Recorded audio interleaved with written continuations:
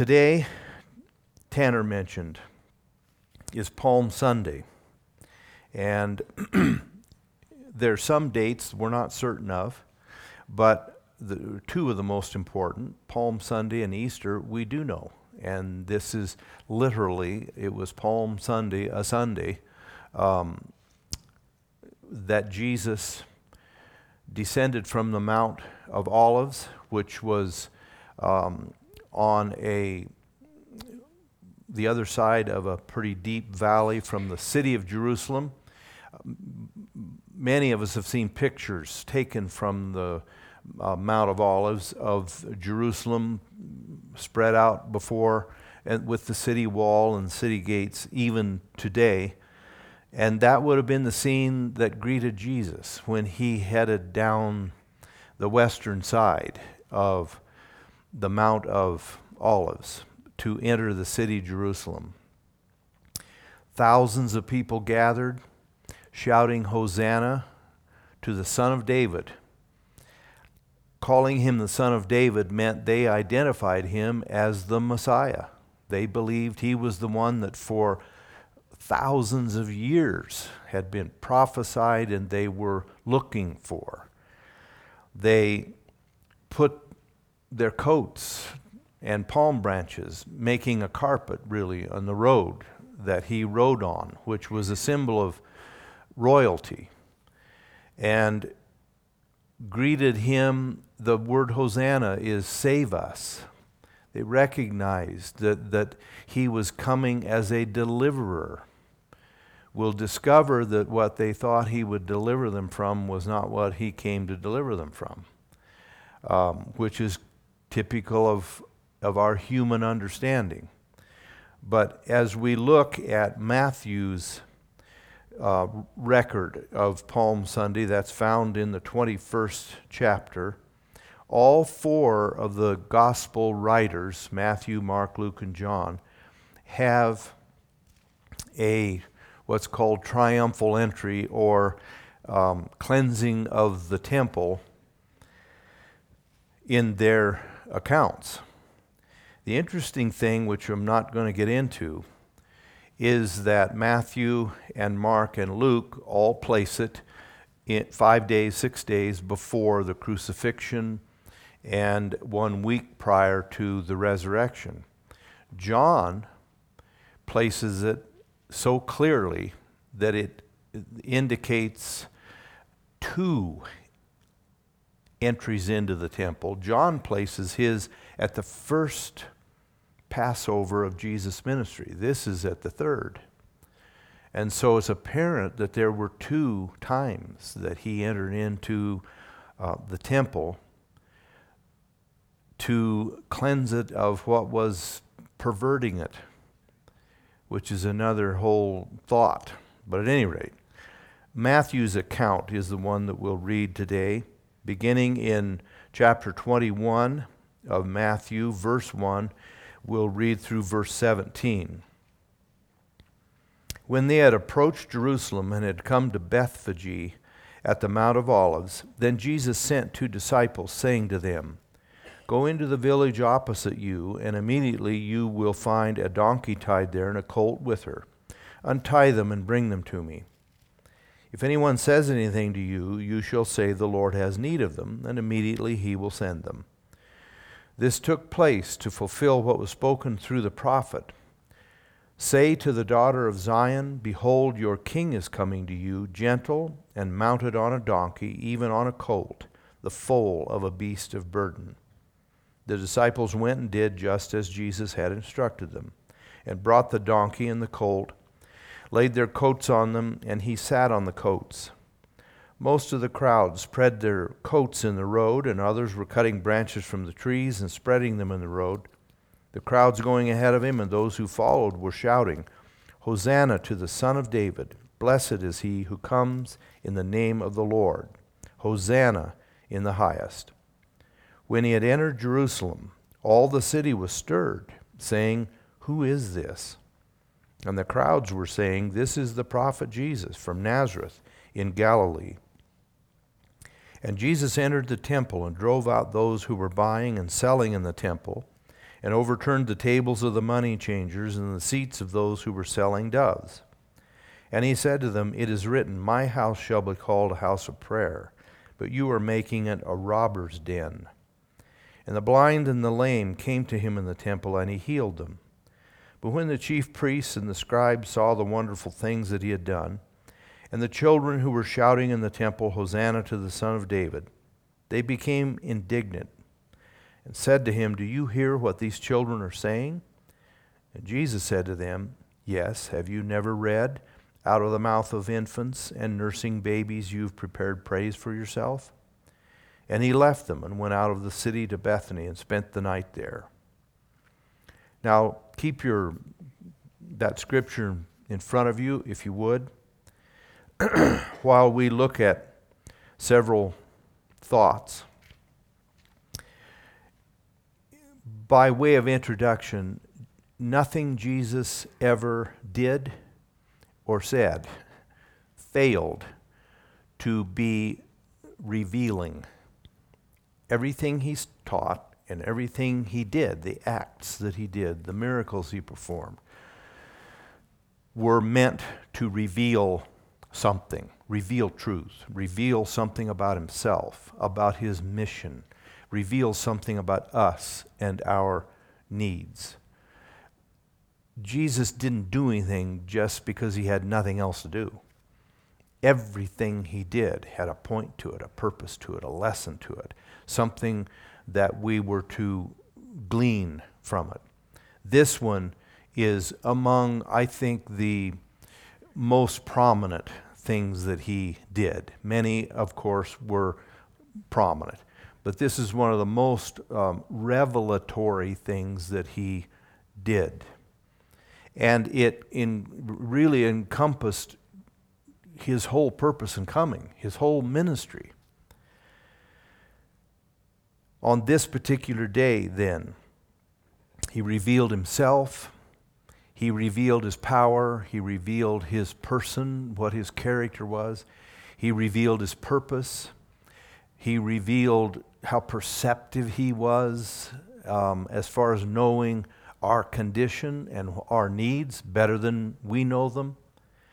And so he disclosed several things, but I just want to look at them under 2 points. One, he revealed much by, first, his destination. Now, he had traveled several days and had come from Jericho. Jericho was down out of the mountainous ridge on which Jerusalem sat, and it was on the east side of Jerusalem. It was down on the Jordan River, and it was there in Jericho where Jesus had traveled through. He'd met Zacchaeus, the tax collector. He had healed blind Bartimaeus, and his whole journey was toward Jerusalem. And he had warned his disciples, "We're going to Jerusalem, and in just a few days I will be delivered over to the chief priests and the leaders. They will scourge me, mock me, crucify me, and on the third day I will rise from the dead." They got very little of that. They did hear the part about bad things. They missed most of the part about resurrection. And this is when Peter rebuked Jesus. "This won't happen to you. You're not going to have an end like this." And Jesus rebuked Peter and told him, "You're my adversary. You don't get it. You are interested in the things that apply to people and this world and honor among men, and you don't understand the things of God." This was then the conclusion of this trip. And as they came down the mountainside, and everyone crying out, "Save us, you Son of David, Messiah." Finally, this day that the prophets have been talking about for 2,000 years prior, from Moses on. Save us, finally. Save us from what? I don't have the time, and I really probably don't have the full knowledge of everything that was going on in Judea and Palestine in those days. Jesus was riding down into, of course he'd been to Jerusalem who knows how many times during his 3 years of ministry, and the people following him, they were going into the capital of Jerusalem. I can't describe to you the welter of stuff that was going on in that little country of Palestine. First of all, we can say that they were taxed to death. They had Roman taxes laid on them because they had been overtaken, as had most of the rest of the world, by the Romans, by the Roman Empire. The Roman Empire now ruled. The Jews no longer had sovereignty as a nation. In fact, they had restricted a number of things. They could print some of their own coins for the temple, but they lost their mint. They couldn't print their own money anymore. Second, they took a number of laws out of their hands, among them the death penalty. They were no longer allowed to execute the death penalty for anyone. That's why it ended up that the Jews had to drag the Romans in on it and get the Romans to crucify Jesus because they didn't have the right of capital punishment anymore. So they had the Roman heavy taxing hand of the Romans. In addition to the Romans, they had a standing army, an occupying army on every street corner of this capital of Jerusalem. No longer did the nation of Israel even have a standing army. They were occupied by the Romans, and the Romans were they weren't too enamored with the Jews. The Jews were historically a problem country. They were a problem people. They were always rebelling against whoever had taken them over. They were seditious. There was constant riots and people rising up and gathering little groups after them. And there was a group in this day called the Assassins. There was a group called the Zealots, and they were engaged in undermining the Roman occupying government. So you had a Roman appointed governor. In this case, it was Pilate. Beneath them, you had another layer. You had Herod the king. You had some ancient kings over that territory and their dynasties, and they ruled. They were subject to Rome, but they still had their powers. They also taxed. Then you had, as this great crossroads, Palestine was a crossroads of trade, clear from India and China, heading to Rome and vice versa. You had, because of that strategic location, there were always threats from other countries and other nations. There was also a bankruptcy, not financial, but religious. The Jews still, of course, had the temple and they had their worship, but by now, one of the key things that they no longer had was the Ark of the Covenant. They had been without the Ark of the Covenant for hundreds and hundreds of years, since Babylonian captivity. In 560, 70 BC, they completely leveled Jerusalem, including the temple. The Ark of the Covenant disappeared, and it's never been seen since, except for Indiana Jones trying to find it. Literally, that still haunts people. What happened to that? We don't know. But it was really an empty temple. It's like they came to church, and the reason the Ark of the Covenant and the cloud that would rest over it was symbolizing the presence of God, and that's where man met with God. It was gone. So even though they still had their sacrifices and their feasts and all of that, it was empty. And the whole Roman set of gods, it was bankrupt. Their religion was followed less and less. There was moral upheaval then and rootlessness spiritually. It was a seething mess. I can see why so many people focused on all of that. The heavy taxation, the economic issues, political issues, cultural issues, the invasion of Israel by non-Jews, and so there'd be all kinds of racial and ethnic conflicts. There were great splits between the Jews themselves. Those who cooperated with the Romans and even collected taxes on behalf of the Romans from the Jews were hated, and the Jews themselves were divided up into different religious groups. You had the Pharisees, you had the Sadducees, you had the right wing, the left wing. It was a mess. I can see why people focused on that. And this Jesus, who they saw raise the dead, heal the blind, give hearing to the deaf, walked on water, fed the 5,000 with 2 loaves of bread. He's gonna save us. Hosanna, save us, Son of David.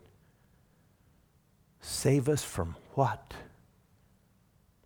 Well, this mess we're in. Politics, racial fractures, religious fractures, invaders from outside, occupying army. Save us from these miserable Romans. Restore our nation. What Jesus disclosed in his destination was not only where he went, but where he didn't go. He never went to the banking center in Jerusalem. He never went to the educational headquarters. He didn't go to the halls of whatever powers that be, whatever decision-making bodies. He didn't go to them. You need to ease up on the taxes. We need to do this. We need to build better infrastructure. So everybody's going to get checks too, because we've been sick. He didn't go to any of that. Where did he go? What did he reveal by where he went? He went to the church. He went to the temple. So what did he point out? In going where he went and bypassing the other things, he pointed out that our problems and their problems were not political, educational, fiscal, cultural, racial. Were there problems? Yeah. But what was the root problem? And what produced all of those other problems? The state of the heart of the human being. He went to the heart of Israel, the temple. He tells us then our fundamental problems are first, always spiritual. When we are alienated from God, which every human comes into this world with a bent towards enmity against God, resistance to God's laws when we get old enough to understand them, automatically we react, no. Usually the first word a little kid learns is no. And before they can even say that, they exhibit no. And they exhibit me. That's our problem. Today, and the church is filled with it, we've got more programs and more whole para-church industries to help us with conflict resolution, with how to raise your kids, with infinite number of marriage support kind of things and massive counseling and all of this to try to help people with their marriages. And, married people, even in the church and Christians, of course, they're getting divorced, they're having affairs and all that, and we've just got to work on all of it. Listen, it's from here. Nowhere else. But we love. It's in our self-interest to identify the core problem as something else than me. There's that little statement from Jonah. Sea tossed in the tempest, ship about to go down. And he was running from God, and the whole business came from God. God said he sent a tempest. And finally, Jonah fessed up to everybody else on board the ship. I'm running from the God who made heaven and earth and the sea. And they were total pagans. But they had the nerve to look at him and they said, what in the world is wrong with you to do? How could you do this? Jonah said, the only way we're going to get out of this tempest, you got to throw me overboard. And then he made this incredible statement. He said, I know that this tempest is because of me. How many people ever get to the place where they say that? I know that this storm in our life, I know that this fracture, I know that this conflict, I know that this mess is because of me. So Jesus went where no one expected him to go and where most people felt the real problem lies. If we can have, it's sad, but it's stupid. We need to have, no one here has ever heard this before. I'm going to be the first one to say it.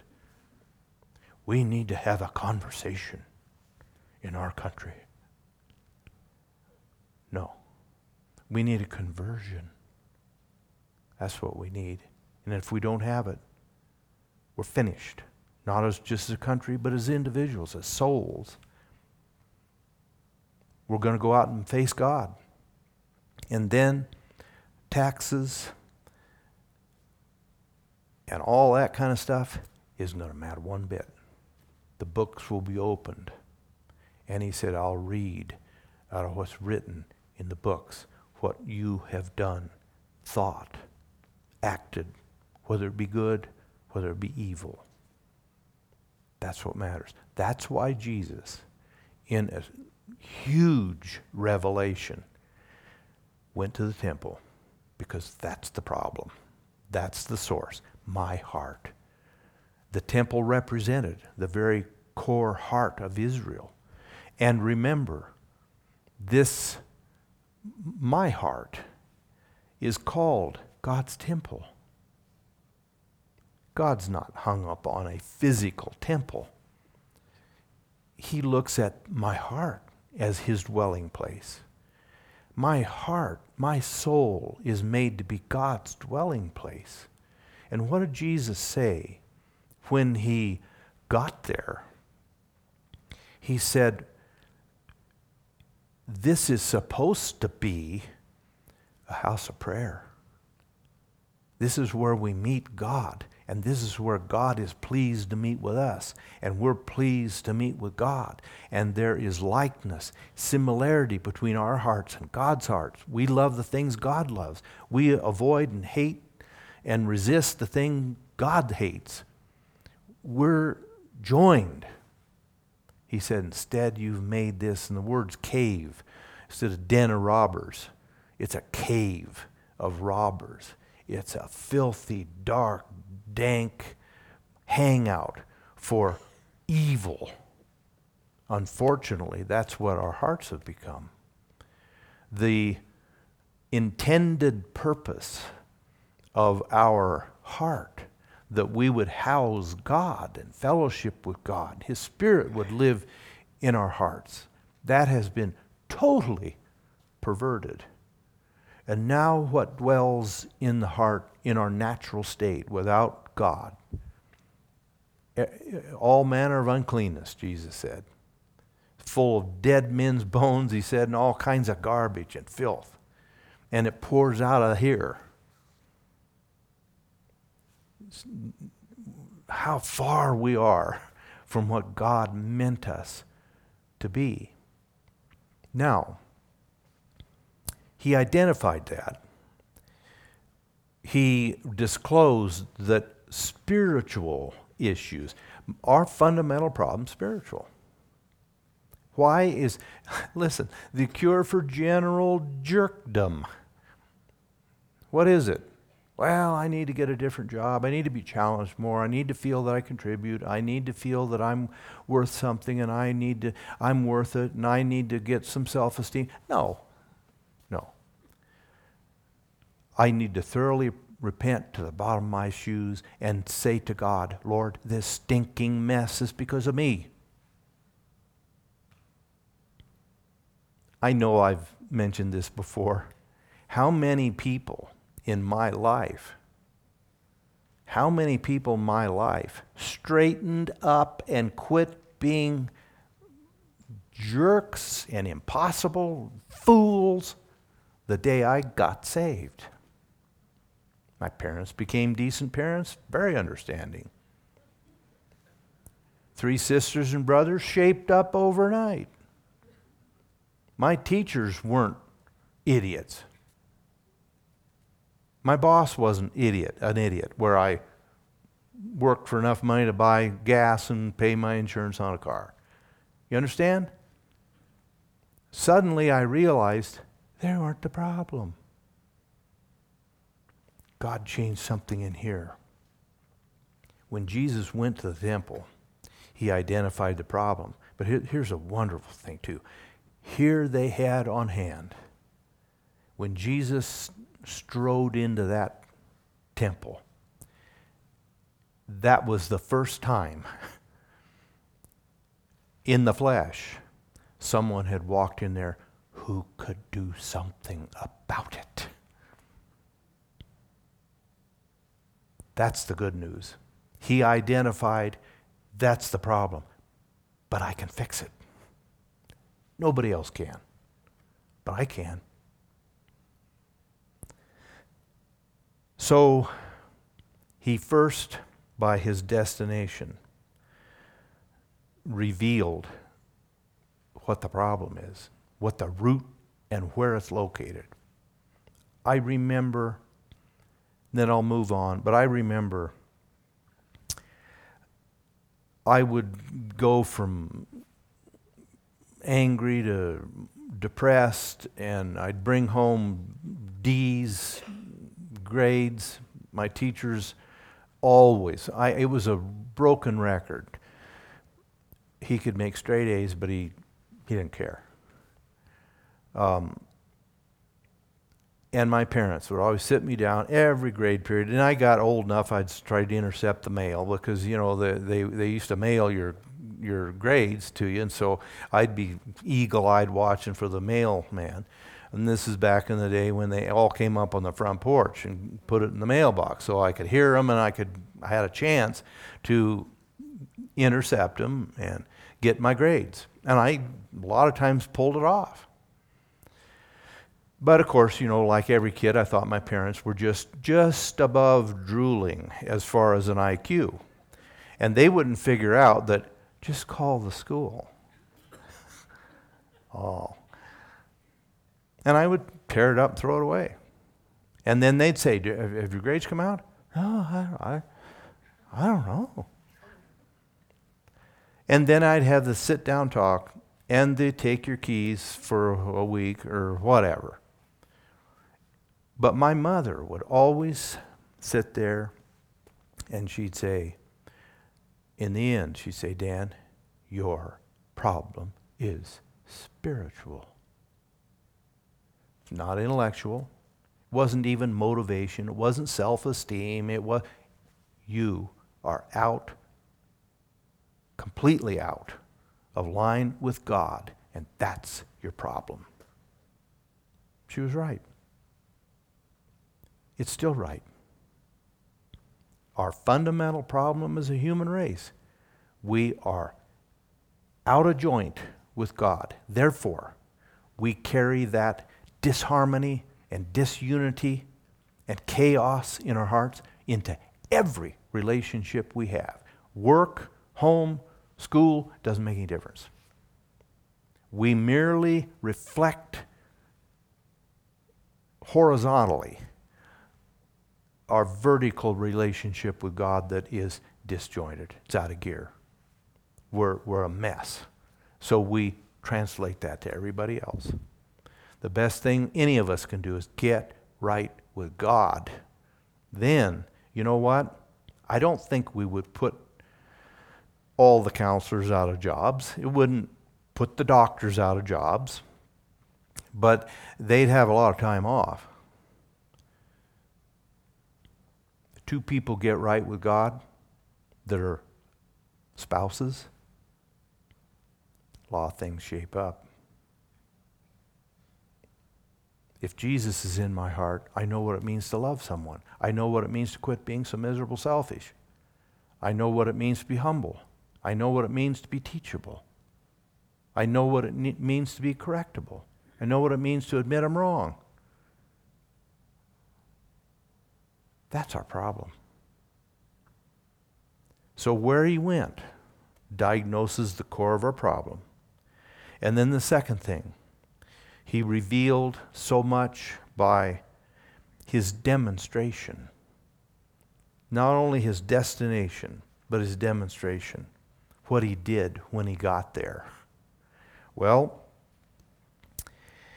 in verses 12 and 13, we find out that he first of all declared what the problem was. He said, this place is meant to be a house of prayer and a place of fellowship with God. In fact, you've totally perverted it and turned it into a cave of thieves. And of course, I think I've explained this before, so I'll be very brief. This was just days before the Passover, the highest feast they had. And they had 3 great ones a year, plus they had a whole bunch of smaller times when you came to the temple. Well, you know what this was for the priests and the scribes, the Levites, the temple people? This was to them and their grasping, greedy hearts. This was their Christmas season to a retail owner. This is what made their whole year, Passover, because you were required to be there. If you were a Jew, you had to go there. I mean, if you lived in Babylon or if you lived in north of Rome, you had to get there. And so from all over came all these Jews, and they came with a couple things. Empty hands, because you can't carry a sheep all the way from Slovakia, so you got to buy one when you get to Jerusalem.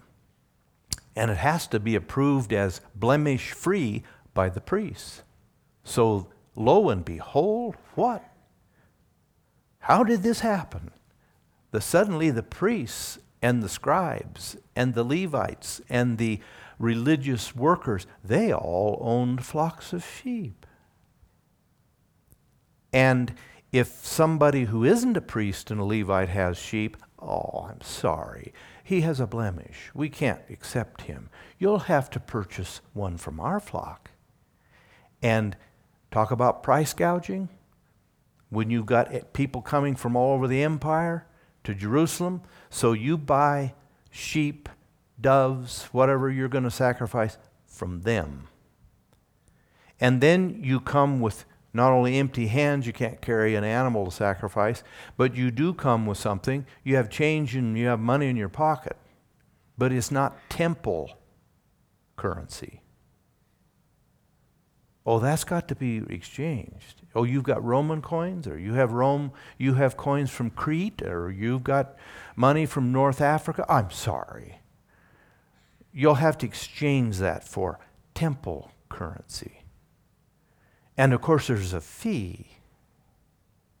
So you turn over $50 and you get about 13 back. That's what was going on. And here's what I like about Jesus. I like about God. When he saw that, what did Jesus do? John gives us he stood outside. We don't get this in Matthew, but he got himself some leather thongs from someplace, and Jesus knew how to braid them up into a nice little whip. Oh, not Jesus. Jesus is kind of soft and, he's just pats little kids on the head. No, he stood outside and he wove himself a bullwhip. And he intended to use it. And he did. And the language is very clear that he didn't only reserve its use for sheep and goats and bulls. It says them, which is people. There were some people. He said he turned over the tables of the money changers. Can you imagine coins rolling everywhere? He opened the cages of the doves. He used that whip on the people who were running all that market and on the animals. What did he reveal when he did that? His deep hatred for perversion. And perversion is to turn the intended use into a wrong use. Under the influence of Satan, we've turned our hearts and our lives and our mouths and our minds. We're perverted in this sense. And the Webster's meaning of perversion is to alter and send in a direction not intended. God never intended our hearts to be dark and wicked and hateful and hurtful. He never intended that. And so when he saw what they were doing with that temple, it's symbolic of what he feels when he sees what we've done with this temple. He's angry because it's against everything he planned. So he intends to clean house. And he doesn't negotiate. I want us to see that. He had utter authority. And of course, they came around later, kind of timid, said, well, who gave you the authority to do this stuff? He never did answer him. He didn't have to. It was his place. And when he waded into that, he was intent on cleaning house. And he didn't care whether they liked it or not. That's his attitude when he sees sin in our lives. He goes at it. Get rid of it. He destroys perversion. Second, and I got to define this word lest we miss out on it. He delights in perfection. Now, what do I mean by perfection? A good definition of perfection, one definition, is without flaw or without any kind of fault. That's not the way I'm using it. Many times when God uses the word perfection, that he's not using it without flaw, without error, but it means to fulfill its intended purpose. When all the way from baking a cake to landing a plane, we'll use the word perfect. When it functions like it was intended to function. God made our hearts to love him and love our neighbors as ourselves. And so, where do we get the demonstration here of his delight in perfection? As soon as he got there and cleaned house, I don't know, there's still feathers floating around and dust in the air, and it was a mayhem deal. In the middle of that, right at the conclusion of Jesus cleaning house, what happened? The blind and the lame came to him, and he healed them. Notice the poor, needy, the blind and the lame. I would be scared to death if I witnessed that scene. I'd say, well, I'm not going to go in and talk to him. I'm not making an appointment to get counseling from him. I don't know what in the world he might do. When you want Jesus for the right reason, he's approachable. And so, they weren't afraid of him. The miserable priests and scribes and Levites and crooks, he unnerved them, but he meant to. And they had it coming. But the blind and the lame, he was welcoming to them. And they had confidence in their heart, if I go to him, he'll receive me. So in the middle of all this, and as the dust just begins to settle, the blind and the lame came to him and healed them. That's what he reveals too, that he wants to do. And I'm so grateful. Palm Sunday, yeah, it reveals a lot of bad stuff. It reveals the wicked core of what was going on. But it also reveals we have a God who is, as the Old Testament says, he is mighty to save. There is nothing he can't fix. You might think, well, yeah, but you don't understand. Yes, I do understand. I understand that we're hopeless, we're helpless, there's nothing we can do, but God can. Look at that demonstration. You have these people, and they're all mad now because he invaded our space. And you have someone that you've watched for years, maybe crutches, someone else carrying them, can't walk, paralyzed, and like that, they're walking. You've seen the beggars that have been sitting around the temple where everybody came for 15 years as you worked in the temple as a priest. Yeah, I know that guy. He sat in that same spot for years, begging. He's blind. Suddenly, he can see. I'd leave the guy that did that to them alone. I don't think I'd be indignant, but they were. Even Jesus, who was able to do that, they were mad, hateful. Which brings us to the third thing. In this demonstration, Jesus always divides the entire population. Because notice, some praised him, ran to him. We know from this version and the other Gospels that this was the last straw. With the scribes and the chief priests, they'd had it. This was it. They were done. They weren't putting up with Jesus anymore. They were so desperate, they all got together and said, we got to destroy him. We got to kill him. And they managed to pull it off from Sunday to Good Friday.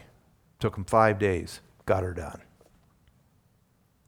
But then he really ruined it all on the following Sunday. And we live in that day. That's the day we live in. What a revelation then in the words and the acts of Jesus on this Palm Sunday. Tells us where our real problem lies and demonstrates that he can solve it. He can transform us. He can fix it.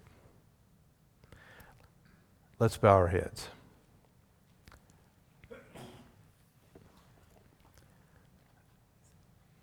Let's let the Holy Spirit today, tomorrow, whenever, let him apply to our hearts this truth that Jesus demonstrated.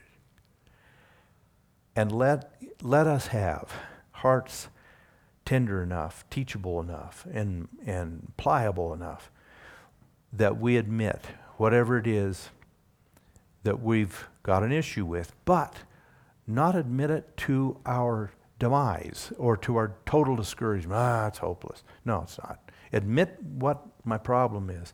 Give it to Jesus, and there's nothing that he can't remedy.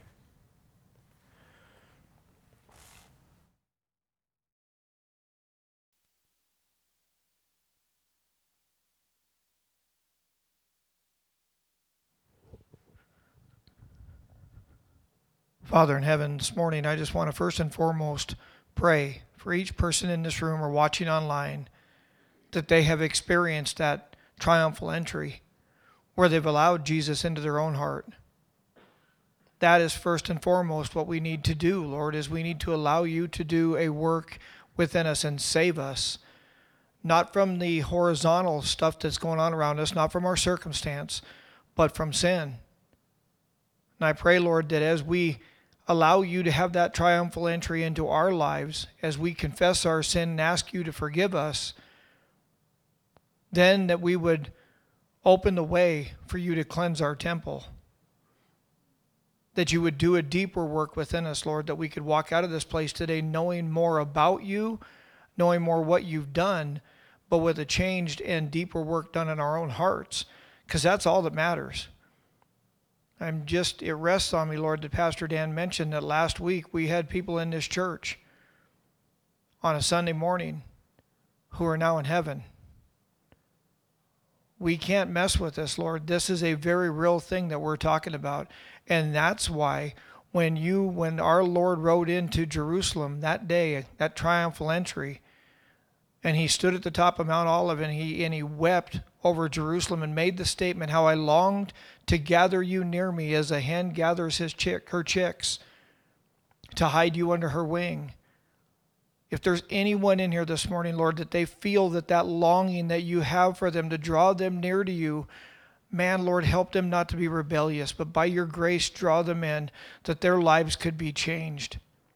That is your heart's desire. That's what we see as we walk into this Easter season. And may we be a congregation, Lord, that does not shout Hosanna on a Sunday morning and live as though we want you crucified. May that rest on us as well this week as we go into Monday, Thursday, and Good Friday and Easter Sunday. Father, I pray that these things just rest on us, that you minister to our hearts, that you don't let us just get back into the busyness of our week and then look up and it's Easter Sunday. Help us to meditate on these things that we've learned this morning, Lord, that it may change us for your glory and by your grace. May we be a congregation, a church, that can shout Hosanna in the highest to the Son of David, not in empty praise, but in genuine worship of the one who saves us from our sin. In Jesus' name we pray. Amen. Love you guys. You're dismissed. Have a great day, everyone.